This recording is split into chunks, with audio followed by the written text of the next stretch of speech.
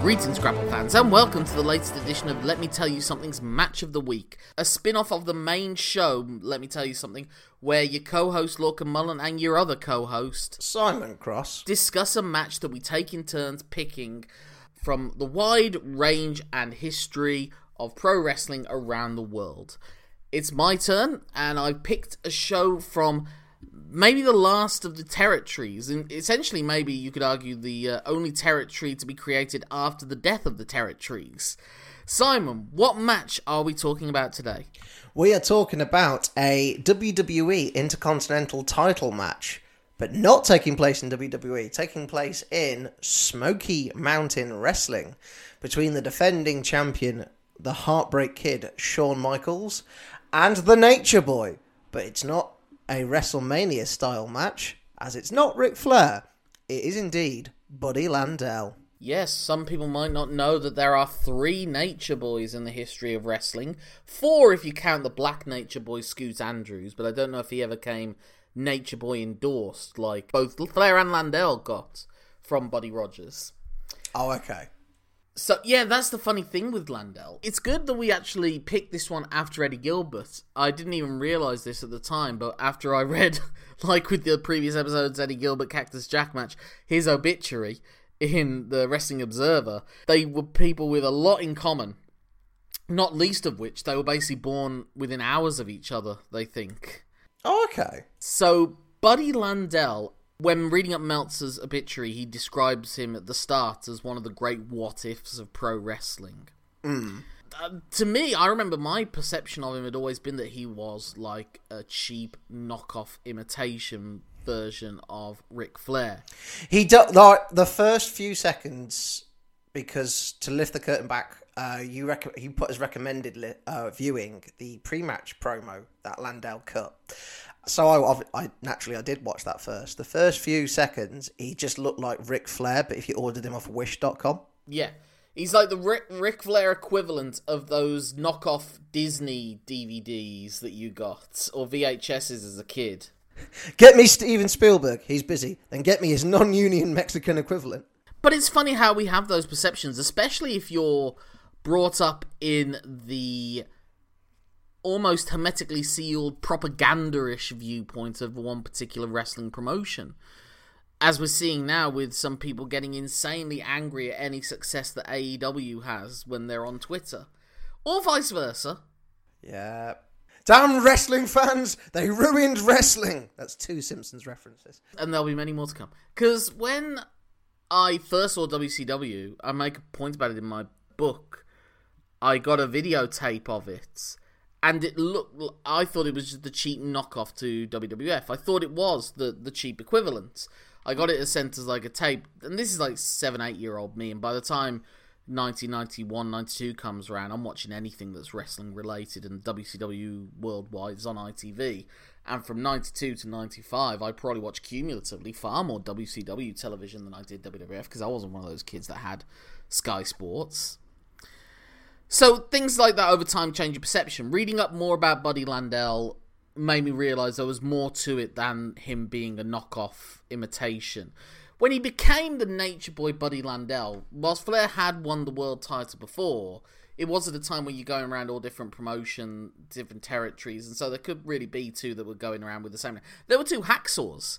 There was Hacksaw Butch Reed and Hacksaw Jim Duggan. Yes, I was trying to think who the other one was, and as you said it, I was like, Butch Reed. There must have been different Mad Dogs. There must have been all sorts of different... Yeah, I mean, Junkyard Dog was there was just one Junkyard Dog, right? But there are a series of dogs, I would have thought. Yeah. And so he came from... But his act and his look was clearly very Buddy Rogers inspired, as was Ric Flair. So, you know, Ric Flair... It's almost like Buddy Landel and Ric Flair are almost to Buddy Rogers what Hulk Hogan and Jesse Ventura are to superstar Billy Graham. Yeah. But the difference being that they flat out have the nickname. If Hogan had called himself Superstar Hulk Hogan and Jesse Ventura had called himself Superstar Jesse Ventura, then it would have been a very similar situation with those as well. What is striking, though, about Buddy Landel when I first became aware of him was in 1995. I might have seen him on WCW television in the early 90s. He was doing little jobs here and there, but he was never like a featured guy after a while. He looked like a man out of time. And so that's why I think Smoky Mountain works so perfectly for him, because it does feel like, you know, it's been frozen in amber. It seems like 1995 Shawn Michaels has been plucked up and dropped into an old NWA territory in the mid-80s. Like in Jurassic Park, like Shawn's like the fly in the amethyst on top of Attenborough's cane. I can't remember his actual character's name, but you know whom I mean. The old dude, the head guy. But that means he would have gone into the future. It's more like Marty McFly walking into the bar and asking for a Pepsi free. Ah, okay, yeah. Which would look out of place in 2015 and 1955, but in 1995 it made sense. What is funny with that, though, is that around this time as well, this is when we've got Shawn Michaels, the babyface, for the first time as a singles wrestler. Is he? He's not in this match. Put the bass in your voice when you're talking to Stone Cold. He's definitely not in this match, though, is he? I think he sort of is and sort of isn't. In many ways, it's funny because this show was billed as the Super Bowl of wrestling because he had relationships with a number of different promotions, Jim Cornette, one of them being the WWF, and they would send them some guys for him to sort of develop and pass on to them later on. Or they would keep an eye out. And one of the other big match on this card that we probably should do a match of the week on in the future if we see it, was 2 matches before this. The Undertaker took on this very large wrestler who was in a tag team with Al Snow at the time called Unabomb. Unabomb just happened to be one of the many aliases of Glenn Jacobs. Oh, yeah. Around this same time, actually, would have been when he turned up in WWF as Dr. Isaac Yankem. God. So that was the first. So this card saw the first of what will be a match wrestled many times between Undertaker and Kane. But you also, so you had a WWF Intercontinental Championship match headlining it, but also there was a USWA Heavyweight Championship match between Brad Armstrong and Billy Jack Haynes. There was an NWA World Heavyweight Championship match between Dan Severn and Bobby Blaze. And there was an MTW Championship match between Al Snow and Marty Jannetty. Marty Jannetty got Marty Jannetty'd on Smoky Mountain Wrestling, basically. Marty Jannetty's another guy we need to talk about because, like Eddie Gilbert and Buddy Landel, another great what-if of wrestling, a great bridge burner. That essentially Buddy Landel, whenever there was any kind of success about to come his way, would find a way to screw it up. The biggest example being that his version of events is probably different to what was actually going to happen, but at Starrcade 85, he beat Terry Taylor to win the National Championship, which was the 4th-tiered championship in the NWA. You had your World, United States, Television, and National. But it was still a championship belt. Right. And he was being booked against Ric Flair many times around this time. They headlined a show that had 8,000 fans turned away to try and see it. That was how big a draw it was, with very little promotion on screen. Was it near any of the Carolinas, or? It was a Carolina one, yeah. It was definitely Jim Crockett. But in only a month after that, in January, he was supposed to turn up for the TV tapings. They do cut all their promos, and then they're flown out to whatever the territory is they're going for the Saturday night event. Like, the show starts at 9 a.m, which is another sign of how amazing Ric Flair was as just a performer. When you think of what he must have got up to mere hours before he cuts all those promos that you see all over the internet. Yeah, maybe. Minutes? Maybe minutes, yes. But Buddy Landel decided that he was going to stay in bed that day, and not turn up for the tapings, so they said that Dusty Rhodes had beaten him at a show for the title, and he was fired. His version of events was that he was supposed to get into a feud with Ric Flair and win the world title from him, and that Flair would then go on a bit of a break and then win it back. And that's not necessarily true. But what was happening around that time was Buddy Landel was being partnered up with the Andersons, and there was all sorts of storylines going on here, there, and everywhere. Yeah. And one of the storylines that was going on at the time was Ric Flair forming a loose alliance with Ole and Arn Anderson and Tully Blanchard, who was also, at the time, being managed by J.J. Dillon, who had been the manager of Buddy Rogers as well. Because Flair was doing like face for some feuds, potential sort of heel for others. He was feuding with Nikita Koloff and, to a lesser extent, Buddy Landel and others, but also trading barbs with Dusty Rhodes. And then when they finally turned on Dusty after a steel cage match around this time, that was when Flair fully turned heel. Right. But according to Landel, essentially, if he had turned up to that taping, there would never have been a Four Horsemen. Because that was a storyline that they had to sort of build up in the interim because of what they planned to do with Buddy Landel wasn't there. And that what was supposed to be tag team matches involving Buddy Landel teaming up with the Andersons became Ric Flair with the Andersons. How much that is true or not, we don't know. But it's obvious that there were plans for Buddy Landel to be a prominent part of that promotion. And he screwed it up and was kicked out. He came back in 86 later on, and he worked, but he never was given a place of prominence again. Just seems such a pointless thing to do. Like, well, that's just wanting to stay in bed. Like, well, I think he wanted to stay in bed because he took a bad line of coke or something along those lines. This is how crazy some of his behaviour was. He was a man that once forgot his wife was at the building, and she had to be picked up and dropped off by Jake the Snake Roberts. Jake Roberts was the sensible one in an anecdote involving Buddy Landel. That's scary. Yeah. But I think the problem with Buddy Landel is he was, again, if he'd have arrived 5 or 6 years earlier, he would have been... I mean, he's ridiculously young. In this match, I think he's younger than me, I think. I'm just trying to get his age up now. He does not, I'll be honest, he looks, yeah. But, as I was saying, the life he's led, he was... Let me just look up what his age was at this point.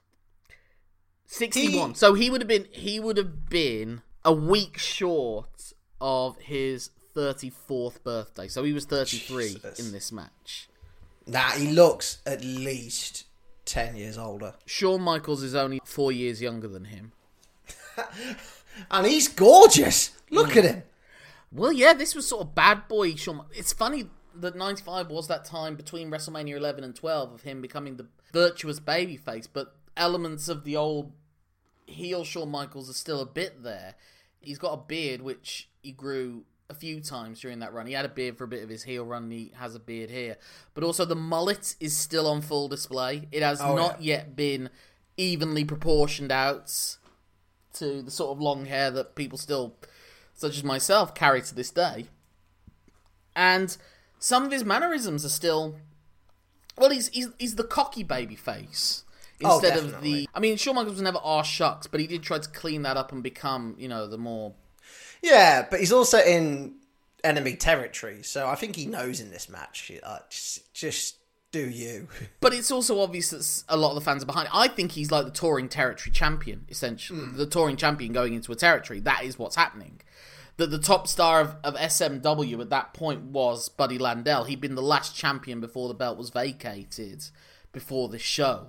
And so he was essentially the equivalent of the territory's top star going up against the touring champion. In this case, it's for the Intercontinental title instead of the World title. But, Shawn Michaels is the guy that you want to give a guy a great redemptive... Well, I mean, Diesel, you could have done an interesting one with, Diesel, Kevin Nash being more like the dominating giant monster. But I think Shawn Michaels is the right guy, that he can do enough flashy stuff that the fans who are there for him enjoy it and perceive him as the face. Yeah. But enough, not underhanded, but aggressive stuff. Cocky. Yeah, he poses on the ropes. He mocks Buddy Landel begging off. He throws fists at times. Yeah. But he also evades Jim Cornette's interference and knocks Jim Cornette down to the ground. He also doesn't cheat, he doesn't take any advantage.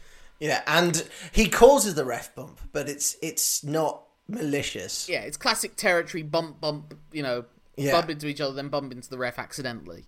Because the ref stands in a really weird position for a referee to stand for any other reason other than getting bumped. Referees as well, by the way. That's, I can't remember Brian Hildebrand, I think his name was.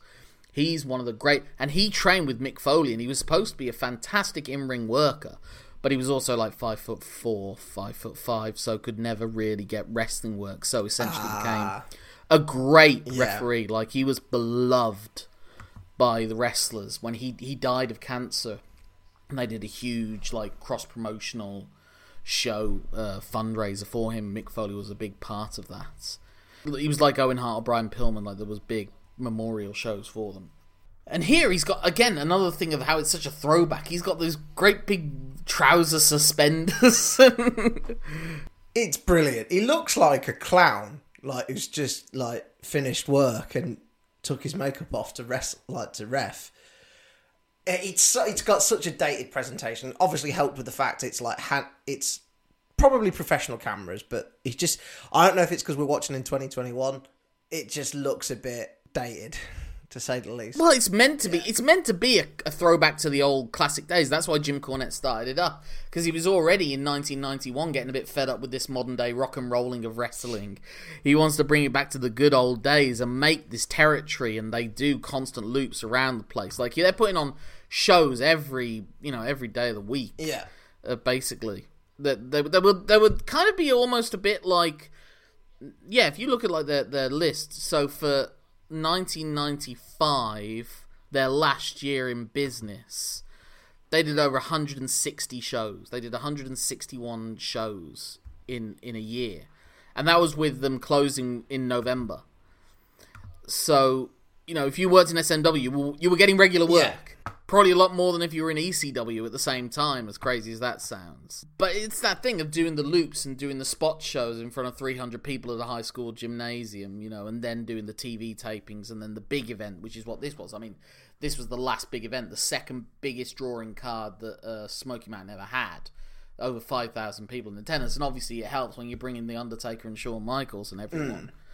But Buddy Landel always took great pride in that he got to main event after this sort of comeback of sorts. Because you were saying, because one of the things I sent you beforehand was a promo that he cuts, and it is essentially a babyface turn promo. Yeah. He's still managed by Jim Cornette in this match, but he says, I don't want you interfering in this match. And it's so funny, like, because heels are always like, I'm not going to cheat, I don't cheat, I'm not a cheater. And Jim Cornette starts up by saying, I'm not going to interfere in this match. Because they always lie. But this time, Buddy Landel says, no, you're not. And he says, I'm not. Yeah, that's so good, that moment. A rare moment of a heel actually acknowledging their heelness. Yeah. It's from that double down spot, I guess, where they both collide heads and the ref goes down. That would have been balls. When he goes down with the cricket bat and Shawn Michaels does his nip up. It's a tennis racket, isn't it? What did I say? Cricket bat. Well, it wouldn't be a tennis racket. It wouldn't be a cricket bat for Jim Cornette. Tennis rackets. Because he goes like edge first as well. Like, it makes a big thump on the mat. So if Shawn Michaels hadn't got out of the way, he's getting a face full. It's gonna sting. Well, not sting. It's just gonna flat out possibly crush your skull. One of the things Jim Cornette doesn't get credit for is that the way that he moves and his timing as a heel manager has to be great. Whilst he's obviously never was going to be a wrestler, and he knew that, he did everything that a manager was supposed to. When Shawn Michaels hits him with a right hand, he goes flying in the air. He takes a big bump off of it. So he was a great bumper. I think, as I say, as a manager, you have to be. You don't really see managers get handled now. I don't think Paul Heyman would know how to. Now, not anymore. Paul's different because his clients always bail him out. And it's more like it's his mouth that gets him in trouble rather than him necessarily getting in the ring. Back in the day, Paulie Dangerously could do the bump. Paul Heyman now, I don't think could. He does pleading better than anyone else, though. Samoa Joe choked him out. Yeah. But that's like a controlled, I'll bring you down to the mat sort of thing. He's not going to take what Jim Cornette does in this match. Jim Cornette, again, probably couldn't take those sort of bumps himself. I mean, Bobby Heenan, obviously he was a wrestler as well, so he could clearly take the great bumps, but well, Bobby Heenan was a Swiss Army knife. It's a lost art. So yeah, let's go back to this promo though. It's a great redemptive babyface promo, and what I love about it is that he does stumble over his words sometimes, but that kind of reflects the true honesty of what he's saying at this time. It feels more heartfelt as a result, like genuine. It adds an air of legitimacy to what he's saying. He comes across as a man who just wants to show, not that you can get back up on your horse, but he can get back up on his horse, if that makes sense. It's like, he's not doing it to show he's a shining example to everyone. It comes across that he's having to prove this to himself and everyone who watches him is sort of like the cherry on the cake. The cake is himself. Yeah. Well, Shawn Michaels did a promo as well that I couldn't find in time, but Dave Meltzer references it. A really great promo where he said, "When I was starting out at the bottom, I encountered Buddy Landel. And now, you see the same people on the way up as you see on the way down. Now that he's in the ascendancy and Buddy Landel's in the descendancy, this is where they're meeting this time." Although obviously he's far superseded Buddy Landel at this point anyway. But it is, like I said, it's so funny how it's just 4 years between them, but an entire stylistic generation apart. Buddy Landel's big finisher is a corkscrew elbow. Yeah. At that point, Shawn Michaels was using a top rope elbow as a setup to his finisher. It's weird because he hits it and the crowd obviously go wild for it being his finisher. And I'm just there like, oh, that won't do it. Well, in the storyline times at the time, to that territory, it was believable, and it was a close 3 count. I mean, it takes the ref a second to get back up and count it, so you've almost got a visible 3 count on there. It's one of those things that you do in the territory to keep your face strong, even when the champ wins and moves out of your territory, and you've got to rebuild from there. And similarly, he can do a whole thing of, he has the pin on Shawn, and the referee stops the count because he spots the tennis racket. And you talked about, obviously, the ref, Brian. He sells that so well. In terms of, like, I'm disgusted with you. But he's like, I didn't do out! Yeah, he didn't. That's the crazy thing. But it's like, it is a weird moment. Like, it is a heel's comeuppance, and he had been a heel right up until that match. But he's not a heel in that match. Well, again, he does back off. He does cower away, but he doesn't do the eye raking or anything along those lines in the classic Nature Boy, move sets. Shawn Michaels is presented throughout as like his physical superior, I think, but Landel is holding on and he's fighting that moment, and he finds it when he hits him with the DDT, and everything. It's trying to like survive his speed rather than his strength. Like if Diesel, for example, as you said, had gone, it had been like Buddy trying to like survive the strength and overcome the size difference. But Buddy Landel, I think, would have always found work, and he did find work even throughout the late 90s, and he even wrestled on WWF television. He actually got work in the WWF in 95 after this. He came on as a replacement for Dean Douglas in a match against Ahmed Johnson on an In Your House. Okay. And that was the first time I saw a picture of him, and I was like, why is there a Ric Flair imitator in this match? And, like, Ahmed Johnson got through him in, like, seconds. Like less than a minute or two. Oh, no, that's prime Ahmed Johnson time. But he was also put in on TV as having a match with Bret Hart, which I wouldn't mind trying to watch and find on a TV thing. And like, it was a match, it wasn't just a squash. He got televised wins against Bob Holly and Matt Hardy. So he was seen as a guy on the roster. In 95, 96, they were doing an interesting thing of bringing in gimmicked lower card guys who were like jobbers but not quite jobbers. Yeah. So that's where you got your Aldo Montoyas, your Freddie Joe Floyds, which was Tracy Smothers, your Salvatore Sinceres. And so that's probably where Landel would have ended up, but he got a really bad injury slipping on some ice. So that took him out for most of 96. Oh. But he would like appear on Shotgun Saturday, like in 99 on Shotgun Saturday Night, he had a match with Triple H. Yeah. When WCW came to town, he lost to Bill Gold in a precursor to that guy becoming Bill Goldberg. I didn't know his name was Bill Gold at one point. Yeah, at one point when they were working out what to do with him before putting him on TV. And the funny thing is he lost in some of those matches as Bill Gold. Well, only the people live would have seen it. I think one of the things that you could see, though, is that he would have kept getting work for that because he's such a good bumper. He's really quick and sharp, and can go at the pace that Shawn Michaels is setting. He's at ease in the ring. Yeah. Nothing looks awkward, nothing looks clunky, it's all smooth. Everything goes exactly how it's supposed to go. But the thing is that I think there was a ceiling for him, even if he had kept control of his demons. Because even if you look at him in his prime in 85, 86, he's not as good looking as Ric Flair is. He's not got as good a body as Ric Flair does. He would arrive at territories after Ric Flair arrived. Maybe there could have been a great Nature Boy versus Nature Boy feud. Well, like I said, when there were, they drew some big, big crowds. And straight after he left Jim Crockett Promotions, he came to Memphis, and they had their last ever full sellout of the Mid-South Coliseum in Memphis for the feud with him and Bill Dundee against Jerry Lawler. Oh, okay. So up until, really it was when he got back to Jim Crockett in 86 and he kept work, but he couldn't be trusted, so he was kept at a much lower level. And then he just sort of sunk further and further down the cards, as it were. Like, his peak was really 83 to 86 when he had a really good run in Mid-South in Bill Watts' promotion with Hacksaw, Butch Reed and Ernie Ladd, I think, against Junkyard Dog. And yeah, he loved Junkyard Dog, and he said he was his favourite wrestler to work with, and they did big shows here and there. So, and that was all when he was in his early 20s, you know? He was 24, 25 when he was having those matches with Ric Flair, who was 10 years, you know, over 10 years older than him. So, in that mindset, you could have thought, well, we could go for the younger option if he can get a slightly better six-pack. Get a little bit better look on if he hit the treadmill a little bit more, but he was never going to do that. He never had that. He's the Rob Green compared to Kepper or Mendy at Chelsea.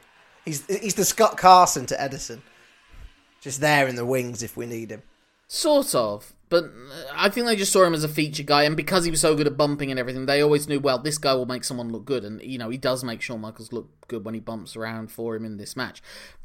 Refreshingly short as well, I think. We was thinking for this, it's only 13 minutes, but they pack it all in, and I don't think you needed any extra time for it at all. Oh, yeah, like, the fact that this is a main event compared to...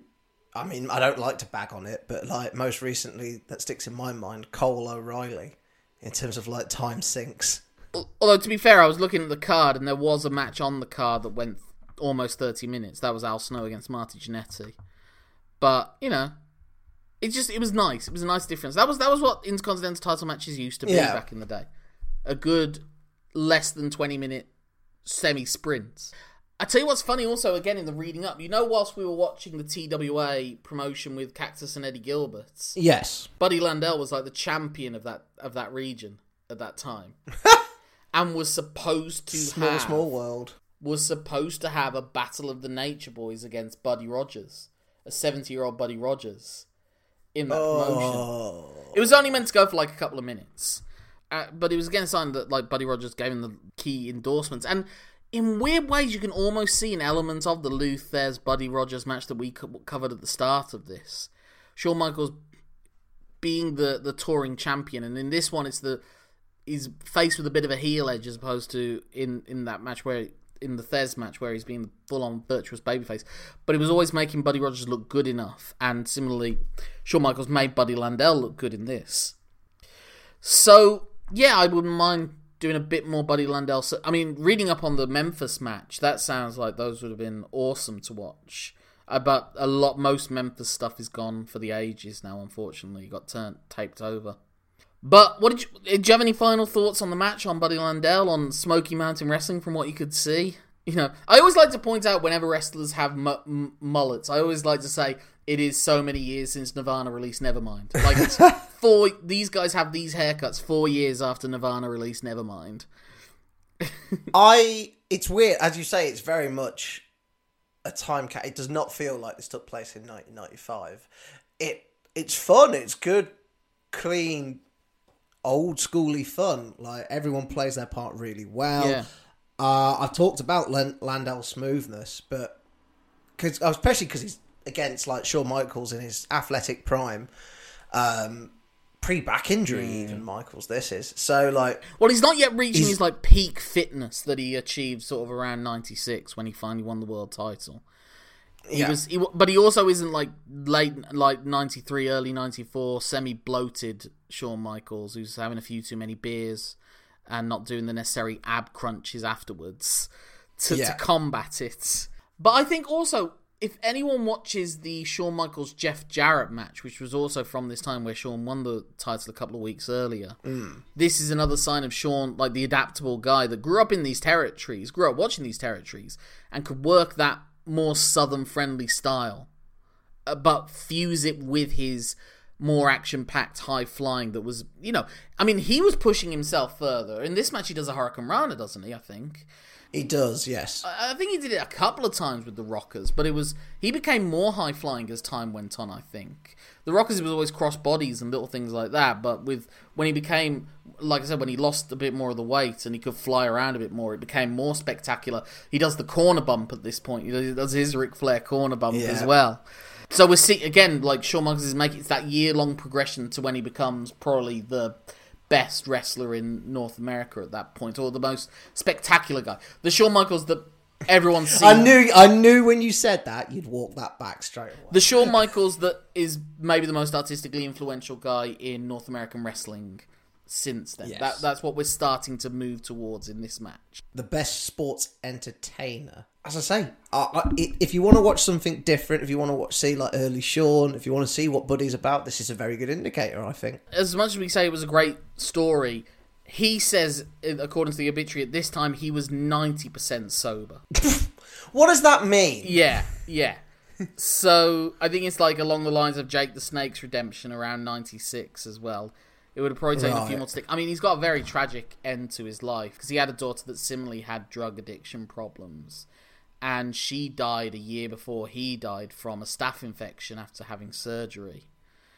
And then the year later, he's in a car crash, goes to the hospital, either checks himself out or is checked out, and then that night dies in his sleep from internal injuries sustained from the car crash.